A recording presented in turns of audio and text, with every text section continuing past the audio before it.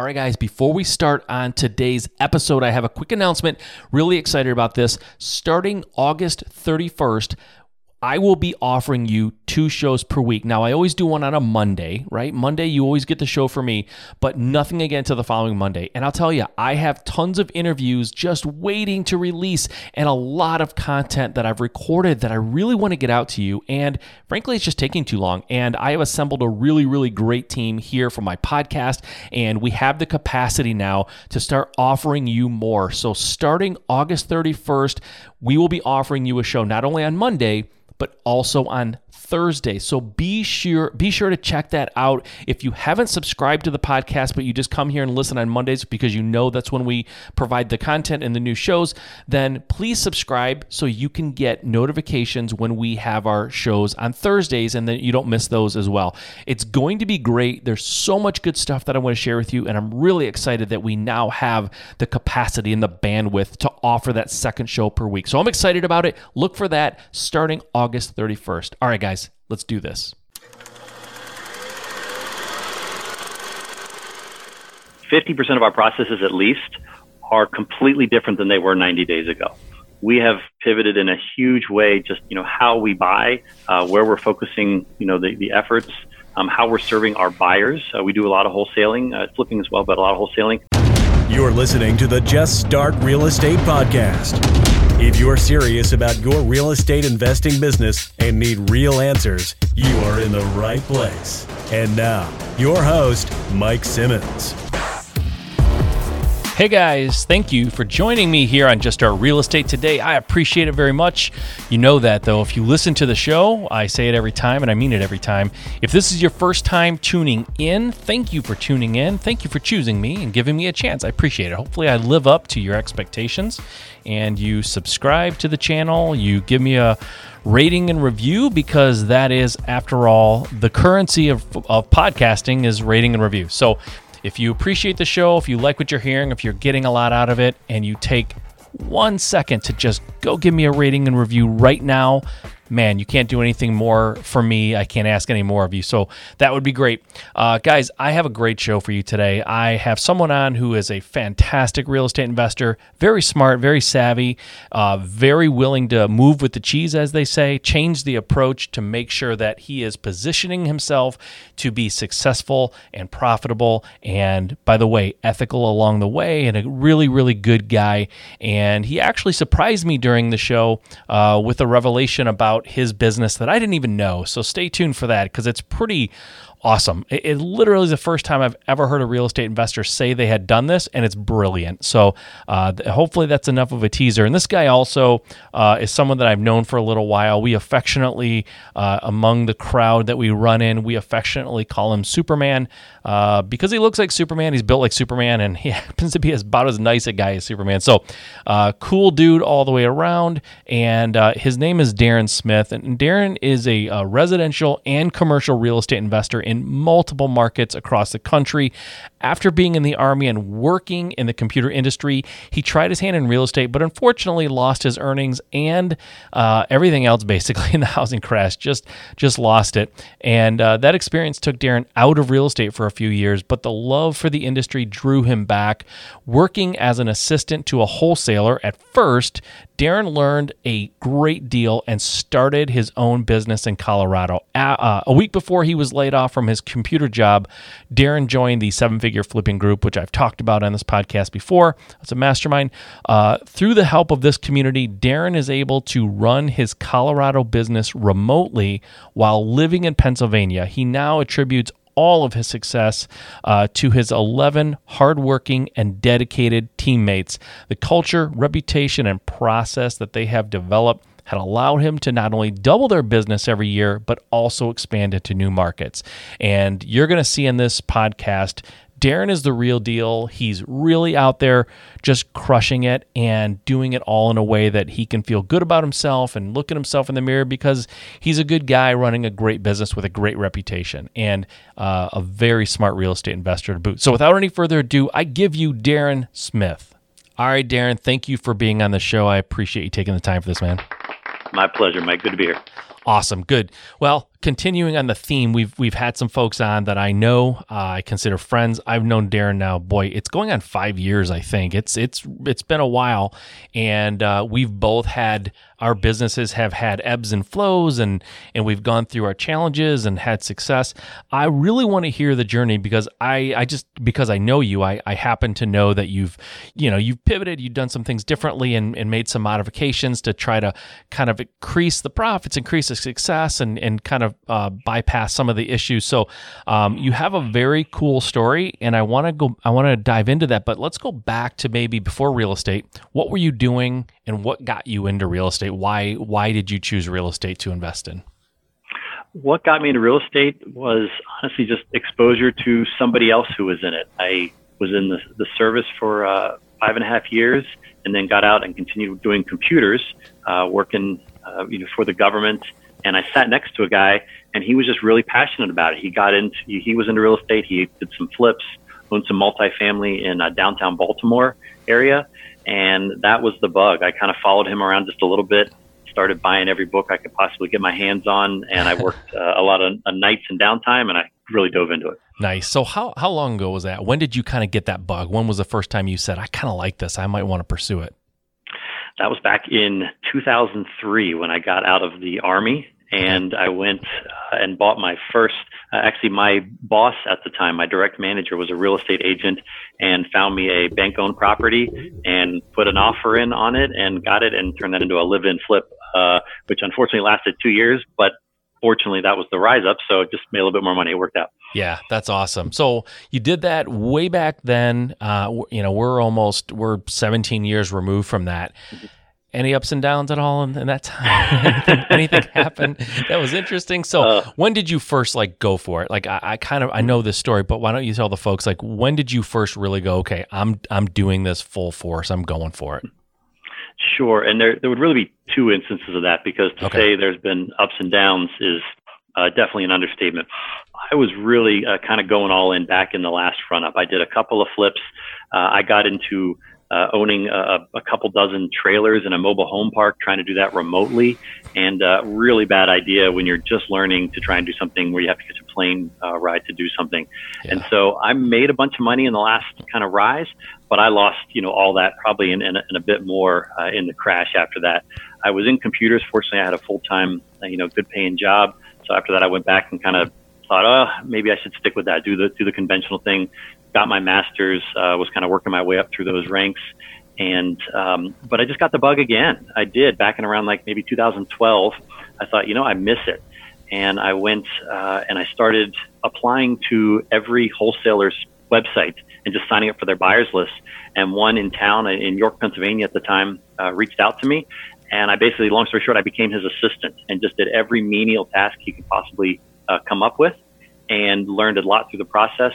About 1.5 years later, moved to Colorado, still doing computers.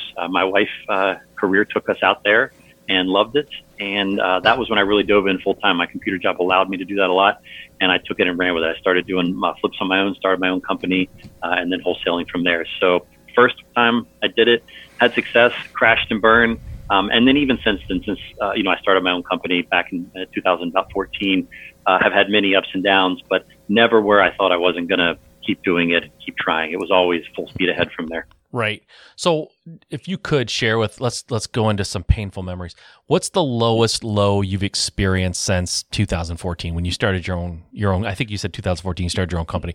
What's the worst point you've been through where you said you never questioned whether or not you were going to be successful, but where was it where it was well, this is really getting challenging? What was going on? Yeah, that would have been, I think around 2017, the fall of that year. I had hired 3 really good people about a year prior to that, and we were doing okay. We were doing some deals. They were really smart, good people, but we had a run that summer because of my lack of experience and just knowing what I was doing and being the coach that I needed to be, the team leader. We had about a 10-week stretch with no deals, and I was spending about $20,000 a month. Long story short, I got to October that year, and I had no money, and I had about $10,000 left on my credit card. That I thought, you know what, I got to make this work. And I got a coach, a business coach, actually, nothing to do with real estate. He'd never done real estate, and he said, look, you got to you got to lay everybody off. You got to take this back over. And that's what I did. And in 1 week, I went from no money in the bank, no deals in 10 weeks, maxed out my credit card to do another $10,000 worth of postcards beginning of October. That next month in November, I closed 9 deals with me doing everything, just working my butt off, pulled it back together, and then slowly hired back from there, as opposed to 3 people at once like I did the last time, and coached and kind of grew it much more organically after that. But yeah, that was a really a rough time for sure. Yeah, it's like flying too close to the sun, right? Like you could have burned up, but you didn't. So, but you know what? That's the thing. Like sometimes people will say like, well, I don't want to invest in real estate. It's risky. Like worst case, you change your approach. And I'm not saying things can't go poorly. They can, right? They did. And had you kept just pushing blindly and stubbornly in the same direction with the same approach, you might have crapped out a little bit, but you didn't. You changed. Sure. And I think it's a good metaphor or a good parallel to draw to what's happening right now. And it's not, necessarily devastating, but some people are experiencing some issues in their business because, COVID-19, quarantine, like I can't get out and do everything I need to do. And I talk about this a lot, Darren, and I know you're one guy who completely understands this, is you have to assess what's going on and make changes accordingly. Like look at what is going on in your world and what's working and what's not. And don't stubbornly stick to whatever it is you thought you were going to do. Like you can change and you can alter things. And that goes for, I work a 9 to 5. I want to be a real estate investor. It's like at some point, something has to change or you'll keep going. And if you're going down and you keep doing what you're doing, you will continue to go down. If you're unhappy and you keep doing what you're doing, you're going to continue to be unhappy. And honestly, the other way is true too. If you're going up, keep doing what you're doing. Like it's working, you know what I mean? Like don't change just for the sake of change. But a lot of times I think people are afraid to change. It's like, well, what's the worst thing that can happen? Things aren't working out, you're miserable, whatever the case may be, you change that around. So what have you done differently? I know you said you hired responsibly and a little slower, but anything else going on in your business or just the way that you run your business that's different from before? 100%. And I couldn't have said it better myself there. I had a conversation just this afternoon with a realtor that we've been working with for almost a year now, trying to have a type of partnership there. And first off, we've changed with that. We've parted ways, and I've hired another real estate agent since then. So that you got to pivot and go with what works for people. But the one thing I told her on that call was, I would say at least 50% of our processes, and we're doing substantial deals. I mean, we did about 50 last year, and better than that this year. 50% of our processes, at least, are completely different than they were 90 days ago. We have pivoted in a huge way, just, how we buy, where we're focusing, the efforts, how we're serving our buyers. We do a lot of wholesaling, flipping as well, but a lot of wholesaling. One perfect example of that is, we didn't have to focus on our buyers much before. Not that we wouldn't do everything we possibly could in a deal and serve them in every way, but not going that extra mile outside of that, giving them information, giving them lenders, the extra things they need to really make their business successful. And that's helped immensely. I know there have been several deals that we've closed just in the past 2 months that would not have happened had we not pivoted and educated our buyers more, put on podcasts, reach out to lenders, private lenders, hard money lenders in the area, and connected them and made those connections for those deals that would have fallen out. So we've pivoted in a lot of ways to grow through this. And whatever change, whatever comes out of this in the end, a lot of those are going to stick and make us a better company in the long term. So these are changes that you've made just recently, like the way that you're doing these things. That's super smart. One thing I definitely will not do is act like I'm doing everything perfectly.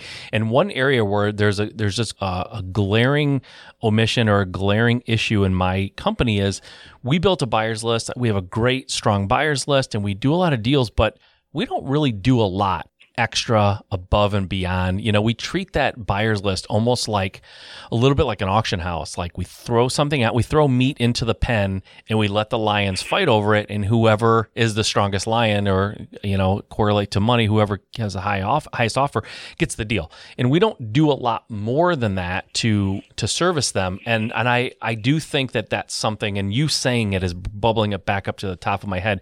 I do think that's something that we're needing to do. We're lacking in. And I think that we could have an even stronger business if we focused more on they're our customers, right? That's the customer. And sometimes, especially when you start cranking up the volume, you start feeling like, I don't need to do any, I'm doing enough for them. I'm finding them deals. But the reality is it's a people business, and we're in a time where it's a little bit tough.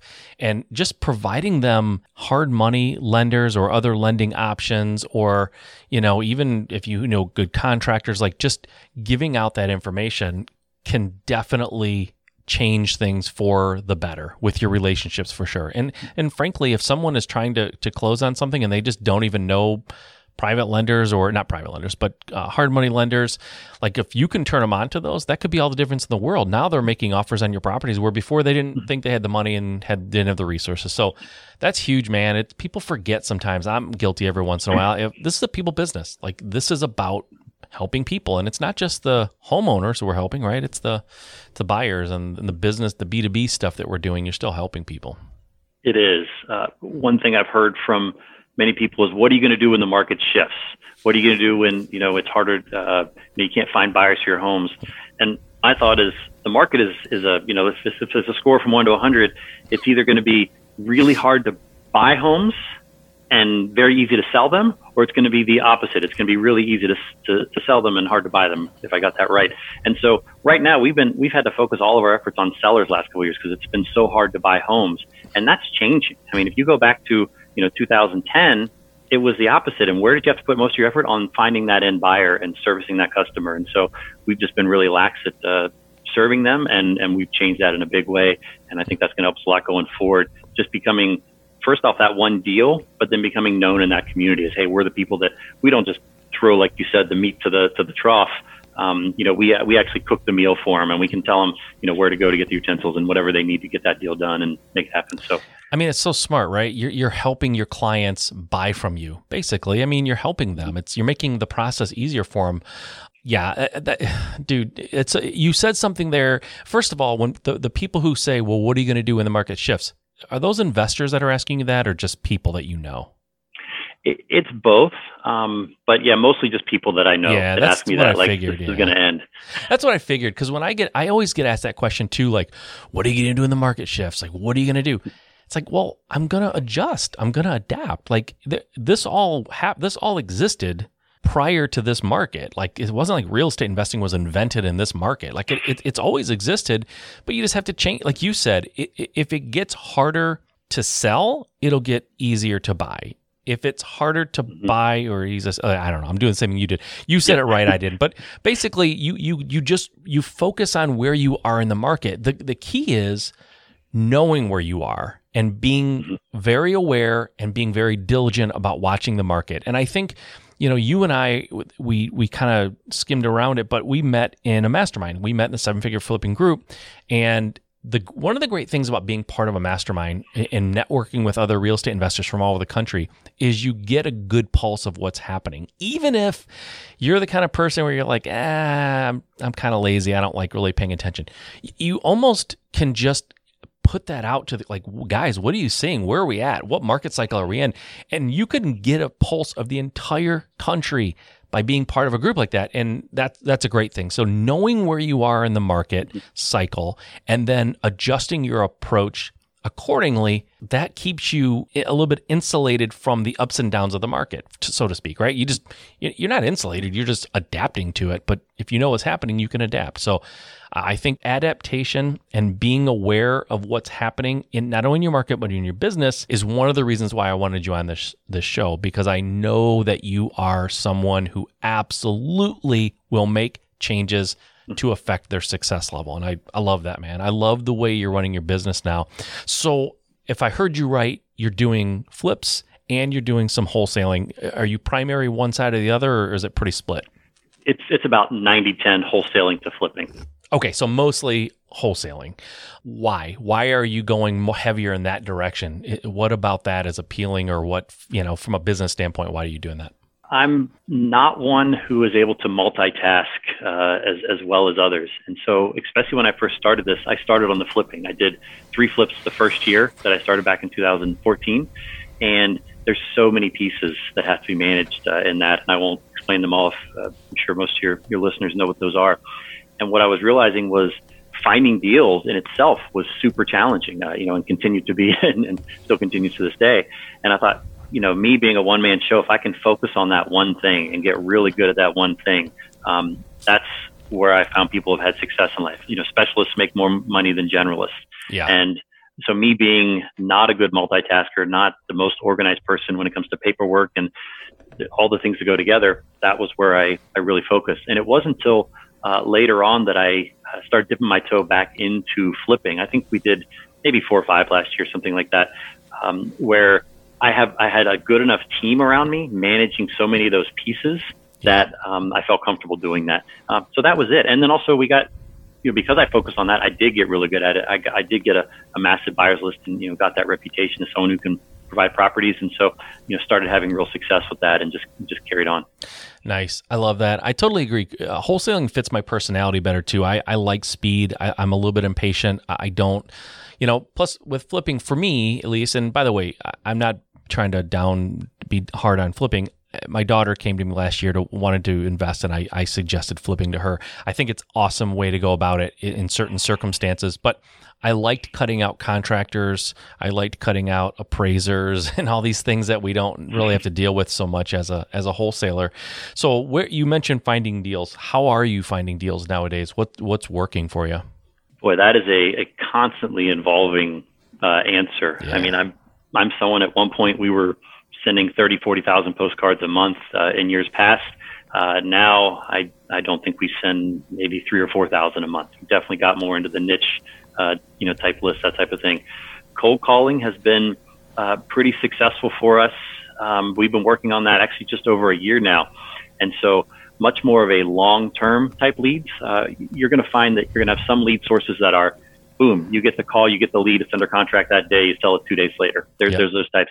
Cold calling is much longer term. I think instead of, an average time of a week or less, our contracts on those are some of them several months before closing.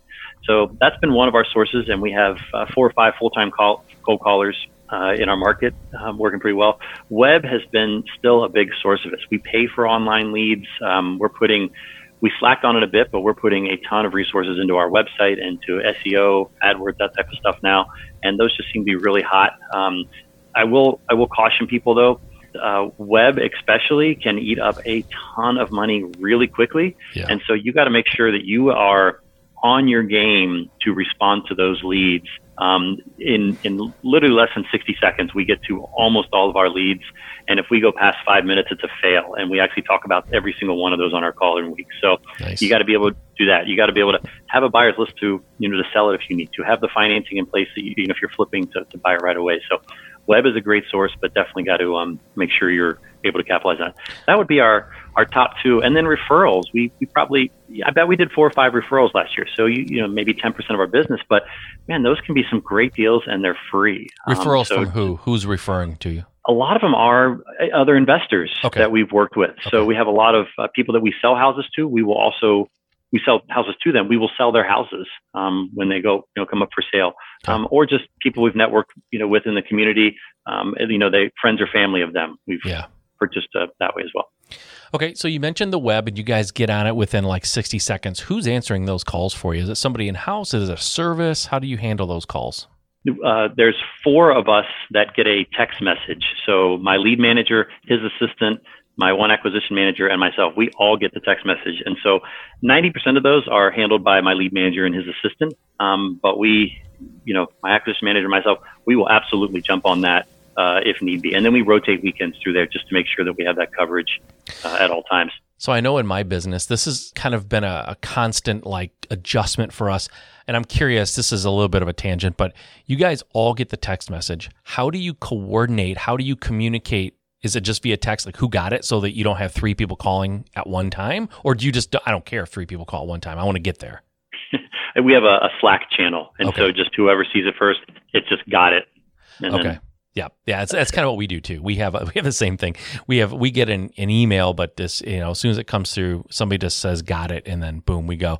So you're right. When it comes to PPC or online anything, you're right. It can get very expensive. I mean, they're great leads. I always say it's the difference between if you want to dance with a lady, her coming up to you or you going up to her. When she comes up to you, the chances of dancing is a lot higher, and that's kind of what PPC is, right? I mean, they're looking for you. They're coming to you saying, "Hey, I'm interested in selling my house."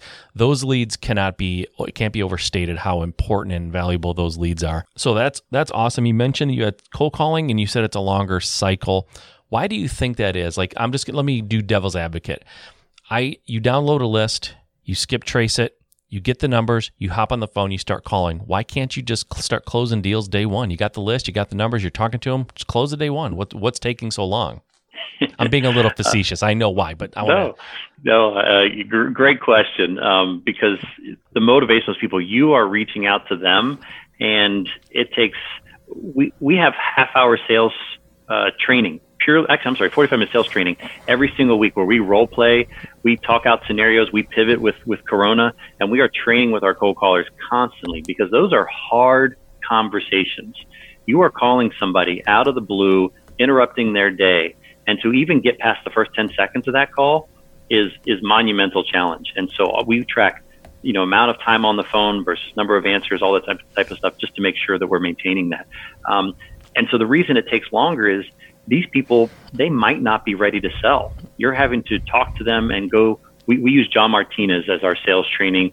Every single week we're listening to videos and talking about something that he's referenced in our training.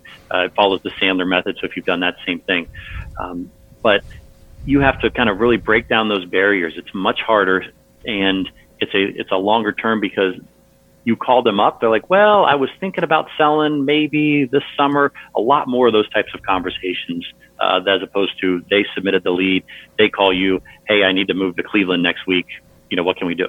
Yeah, that makes total sense. All right, guys, sorry for the interruption, but I just want to really quick remind you that Flip Hacking Live this year is on October 15th, 16th, and 17th. It's going to be packed full of amazing real estate investors just telling you everything that they're doing in their market to be successful, to be profitable, to scale, just all of their secrets and tactics and tricks that they're doing to be successful in their market. And because this is a virtual event, now we're going to bring this to you live in your home. You don't have to travel. All of the worries about traveling and COVID and are people going to be wearing masks? Are they going to try to shake my hand? Like, how far are we going to sit apart? All of those fears, if you had them, are gone because we're going to bring it right to your house. So the fact that it's a virtual event, in my opinion, probably means we're going to be able to make this even better. I'm going to be speaking at the event. It's going to be amazing. We're going to send out swag boxes. You're going to get free stuff. It's just going to be awesome. And right now, the tickets are so cheap. They're only $297. That price is going to go up. And that's exactly why I'm interrupting this right now to tell you the price is going up soon. Go grab your tickets now. You can go to www.bestrealestateevent.com. That's a new URL. It's a little easier to remember, and I thought that would be helpful. So go to bestrealestateevent.com. If you go and get your tickets before the end of August, send me proof that you bought them before the end of August. I will enter you in a drawing for me to pay for your ticket. So this thing could even be free. It's a no-brainer, guys. The cost of the ticket is insanely low. It's not going to stay this low. Go grab it now or you will regret it because this is going to be an event like no other. So go grab your ticket. Go to bestrealestateevent.com, and I hope to see you there. All right, let's get back to the interview. So you mentioned COVID. What have you had to change in your approach in the market? And by the way, how many markets are you in right now? Funny you should ask that. So we're in Colorado Springs and Pueblo, Colorado. Okay. But just yesterday, I actually purchased a business that somebody had west of Philly at a couple counties there. So I live in York, Pennsylvania. My business is Colorado. We actually just purchased that business of their old database after they'd shut down. So we are going to be opening up in a second market here right now. So hold on a second. Let me see if I got this straight. You just purchased another real estate investor's business so that you Correct. could get up and running faster in a new market for you. That's exactly right. Brilliant. It's obviously happens in the world and other industries. I've never known anybody who bought somebody else's business so that they could ramp up faster. I love it. It makes nothing but sense. And I can't believe I didn't even know that. And we just stumbled onto that. So I've got like 100,000 questions about that. But for a minute, let's go back. I want to make sure that I'm getting this answered so people aren't going, wait a minute, you asked him a question, you didn't get the answer. What's changed with COVID-19 now? What kind of talk tracks or what kind of communication has changed in your business with the sellers or buyers for that matter? Yeah, excellent question. So, and it's it's a very different conversation with both. So with the sellers, we were getting a lot of these conversations where people were saying, oh, I want to wait and see what happens. Oh, I'm scared of people coming into my home. I'm afraid of this disease. Oh, after it dies down, then I'll give you a call back. And, I do want to sell, but I just want to wait a couple months, just because I'm scared. And the conversation that we had to have with them was, hey, completely understand. And every answer, it's always a softening statement, empathy, and then you come back with the authority of how you can solve that problem. And so we would break it down just like that. We'd say, completely understand why you'd be afraid of that. We would too, and we're hearing that from a lot of people. Just so you know, right now, and I'm butchering this a little bit, so please don't take this verbatim, but basically, you're scared and you don't want to move forward right now. That said, we know what prices are right now. We know that we're still in the beginning of this, and that we can offer you a solid, number for your home based off of comps that we have recently, and maybe even from before Corona. Whereas if you wait a couple of months, we don't know what's going to happen. We can't predict the future. This could all go away tomorrow, and we could all, prices could rebound, but we don't know that. We just know what we can do now. So if I'm hearing you right, you really want to sell your house, and if you do want to sell your house, we can get you top dollar today. Whereas in a couple months, if you call us back, we don't know what that number is going to be, or even if we're going to be able to help you. And it really progresses the conversations and allows us to set that appointment for the AM much, much faster. For our buyers, really the conversation is again, same thing, acknowledging what's going on right now, that prices are coming down, and letting them know, hey, we feel you. We're doing everything we can to get you the rock bottom price, and we are buying at deeper discounts, and we're selling to them at deeper discounts, and then providing those other services as well. So, connecting with contractors, connecting with lenders that are actually able to close with them, that sort of thing. Yeah, it's smart. And I just want to emphasize, and I don't want this to be lost on anybody, the message that you're giving to these folks, especially the sellers, it's not this fear-based, doom and gloom, scare the heck out of someone to try to snatch something out from underneath them. You're just telling them the truth. Right now, we have comps. Some of them are before Corona, some of them are not, but we don't know what's going to happen. Yeah, you might make out great, and maybe your house rebounds and goes up in value. Maybe it doesn't. We don't know. So we can help you now. In the future, we don't know what we're going to be able to do. It's a totally safe and it's a totally fair comment that's articulating the potential need to act without unnecessarily trying to frighten them. So that's the distinction, right? I know there are people out there who are using the coronavirus to scare the holy heck out of people to try to get their houses from them. And that's a technique, not one that I really endorse, but I like the way you're approaching it. It's just informational. It's fair. It's just what it is, right? Thank you for emphasizing that. Yeah, for sure, man. I talk about this all the time when I have people on. Like, I love having good people on because I know I can ask them a question and they're not going to give me an answer that's like totally against my nature or the ethics of how I think, maybe you should treat people. And you're no exception. I knew you'd have that kind of an answer. That's why I felt comfortable asking you that. But yeah, man, you just have to tell them what's happening and not try to scare them. So that's awesome.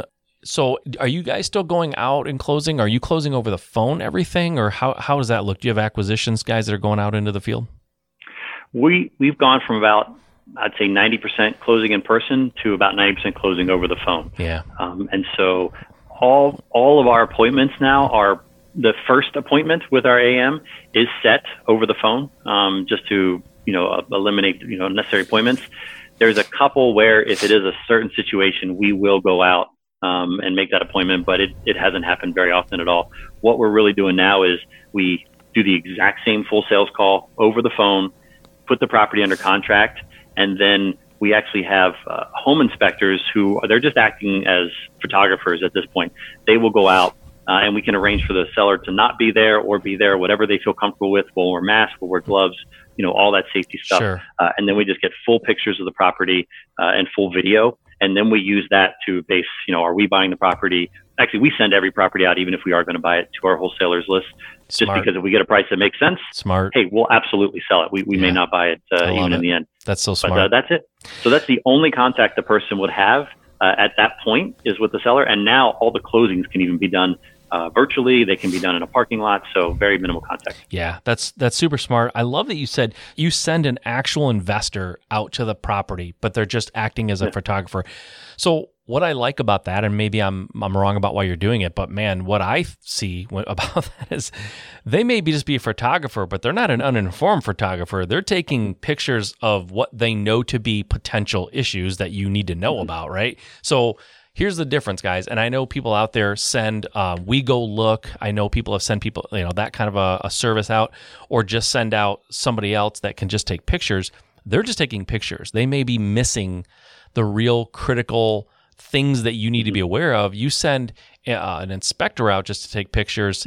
They're taking educated pictures, and that's a gold bomb right there, Darren. I'm telling you, I've never even thought of doing that. Doesn't even enter my brain. But sending that guy out, that's brilliant, man. Jesus.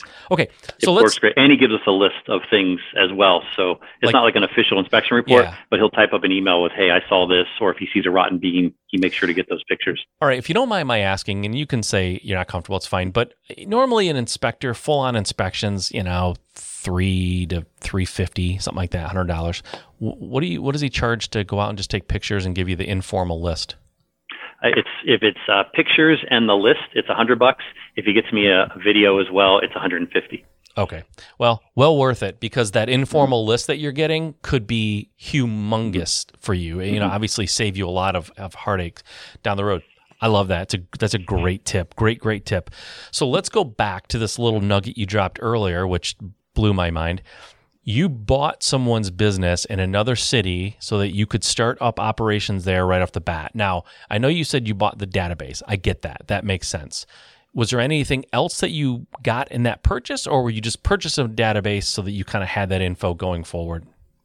It's everything. So they had built 4 years of a successful, good reputation business. And so there's Google reviews, there's a Facebook page, there's the Podio database that goes along with that, which is super easy. They can just transfer the entire workspace over. They've done that already. It works really well. And then there's the calling numbers that they had. I have a whole list. There was about 10 or 11 things that go along with it. So it's just everything you could think of from a business that you need to get it started, from reputation and data, and away we go. So we're going to take that, plug those numbers into our callers, and that's it. They're going to start cold calling. We're going to start marketing. We do some text marketing as well, and then we do a bird dog program that we're going to kick off. So we're starting with lower cost things that we can kind of hit this area with, just to get our feet wet and go from there. This blows my mind. So you bought this business. Couple questions. How did you know they were selling? How did you find them?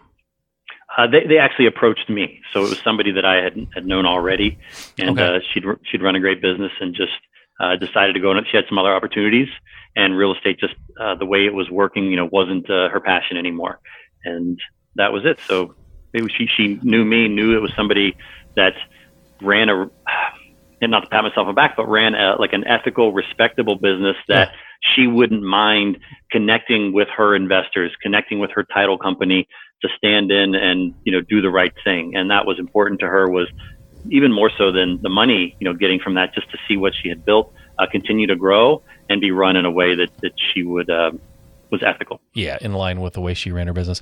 So this was a prior relationship, somebody you already knew. You didn't go out to like an agency or like a service or some kind and find a business for sale. Okay, I know you probably can't tell me what you sold it for. I'm not going to be that crude, but did you do like an all cash sale? Is it a finance thing? Do you paying her over time? I'm just curious how somebody might structure something like that. Sure. I wanted to, and this was honestly her proposal, not mine, but I like the way it works out, and I'd recommend it to somebody. If you are buying it, having some cash up front so that you're invested in the deal if you're purchasing, but there are things that need to be done after the sale, and having the seller have a little bit of a vested interest is important. And so in this case, it was cash up front, but then also every lead that we close from her database, she will receive an amount of money from all those closed deals. And so helping us get it set up.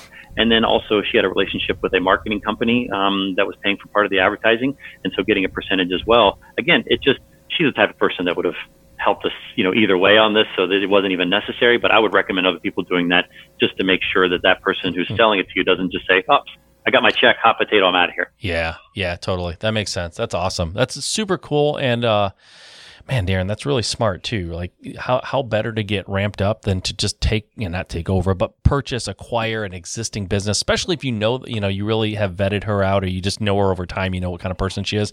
Having that reputable business that you're taking over, that's huge. I mean, people ask all the time, I'm sure you've been asked, like, how do you break into a new market? I'm not saying this is this is always something available, but wow, at least investigating that option, that's pretty cool. I like that a lot.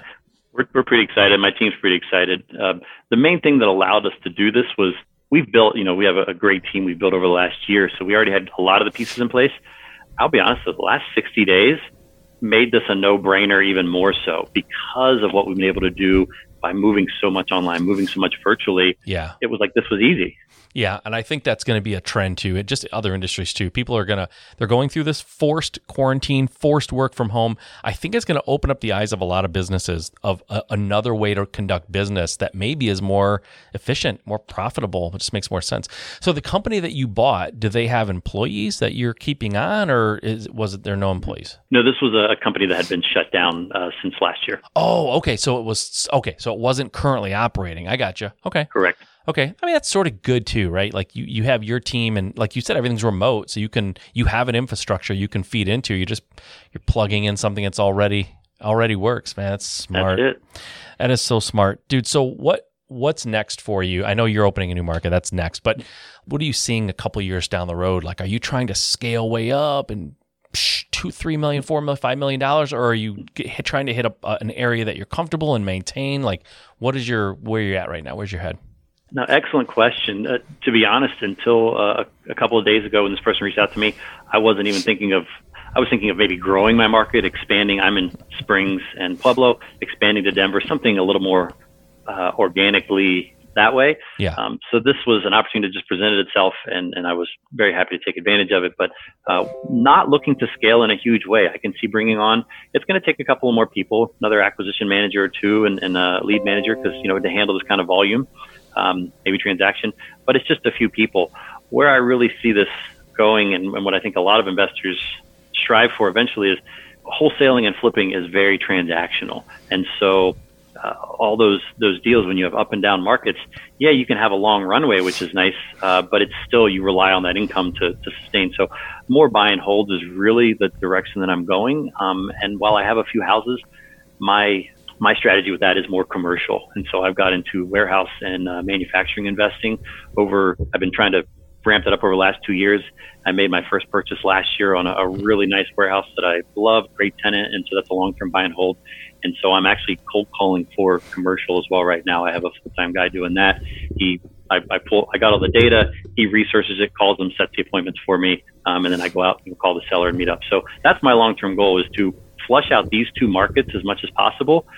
You always say that's going to be it. You don't see yourself growing. Maybe we'll go somewhere else. I got a super ambitious the acquisition manager that works with me, and I say that he does so many things in my business. So to pigeonhole him in that category is not a fair statement, because he does a lot to help grow it. But he's super excited about growing and going in other areas. So it could scale up from there. We definitely, when you have the right people in place, it gets much easier to do. And so that's why I won't say no, because you never know what's going to happen. Totally. It's funny with everything that's happening in the world right now. My 2 cents, or my, armchair prediction here, is I foresee office space being difficult. Like I see, I think people there's going to be some transition going on, and people going, why are we paying all this office overhead? We just worked from home for 60 days or 90 days and we didn't miss a beat. So I think that's going to suffer. Now, warehouse, totally different. I think warehouses and that kind of space, storage, is going to be huge, because maybe more people not comfortable going into the store. They want to order online, right? So that means online retailers are going to need more space. And I think that's going to feed right into your plan nicely. And frankly, for that matter, whenever there's any kind of an economic hardship, economic downturn, rentals become more of a thing. So I think that buy and hold strategy, I'm doing the same thing. I think that buy and hold strategy is smart. People get a little concerned about job security. They're a little less comfortable buying houses. businesses, or I should say banks, get a little bit more stringent, and next thing you know, rental properties are booming because that's where people want to be. So, dude, I knew you were smart. I knew you were a great investor. You're smarter than I thought you. Like, you're even smarter than I thought you were. You're doing some cool stuff, man. You seem to have a clear focus, sound logic, and a strong game plan. Like, those three things, you will be successful. I mean, you're already successful, but you will continue to be successful. Love hanging out with you, dude. I love this chance to catch up and talk to you. You were generous enough to hop on here and give me some of your time. I know you're a busy guy. I appreciate that. Before we go, I know you mentioned if there's anybody who is in Colorado area or in Pennsylvania in your markets, how can they get a hold of you, and what does that look like? Yeah, happy to reach out if they want to email me. It's Darren, DARREN, at sellmyhousetosmith.com. And happy to shoot me an email. I'd be happy to get together. And Mike, I want to put a little caveat on what you said. So thank you for the kind words. I really appreciate that. But I have to give a lot of credit to, and almost all of the credit for what I've done to, one, my team, first and foremost, but two, being in a mastermind. I wouldn't be where I am without that by any stretch. And, just the things you learn from them, the information you get from all the different markets, the strategies you try, the marketing. But right now, I've said this several times in the last couple of months, I have never been more thankful to be in a mastermind than right now, because this is scary as crap out there. And it really could be, if we didn't have people working together and all these smart minds in one room, figuring it out. And I've been able to go forward with, confidence and being, we're pouring more into marketing than we ever have and building more than we ever have. And it's only because of that gives me the confidence to do that and the knowledge. So I want to defer some of that praise you put on me and give it to where it truly belongs.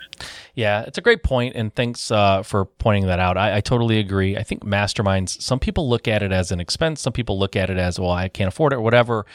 It's a lifeline. Like, you know what I mean? If you're on the Titanic, what would you be willing to invest in a raft? You know what I mean?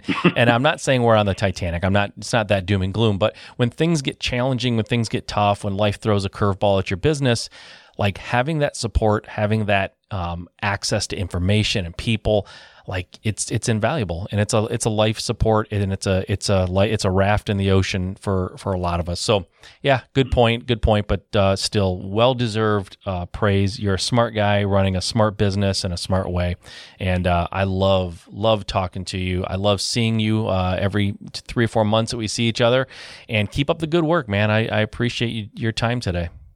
Thank you very much, Mike. I appreciate having me on. All right, man. Thanks for being here. We'll talk to you soon. All right, guys, hopefully you enjoyed that. I really like talking to Darren. He's a good guy. I get to see him about every 3 or 4 months or so because of the mastermind that we're in.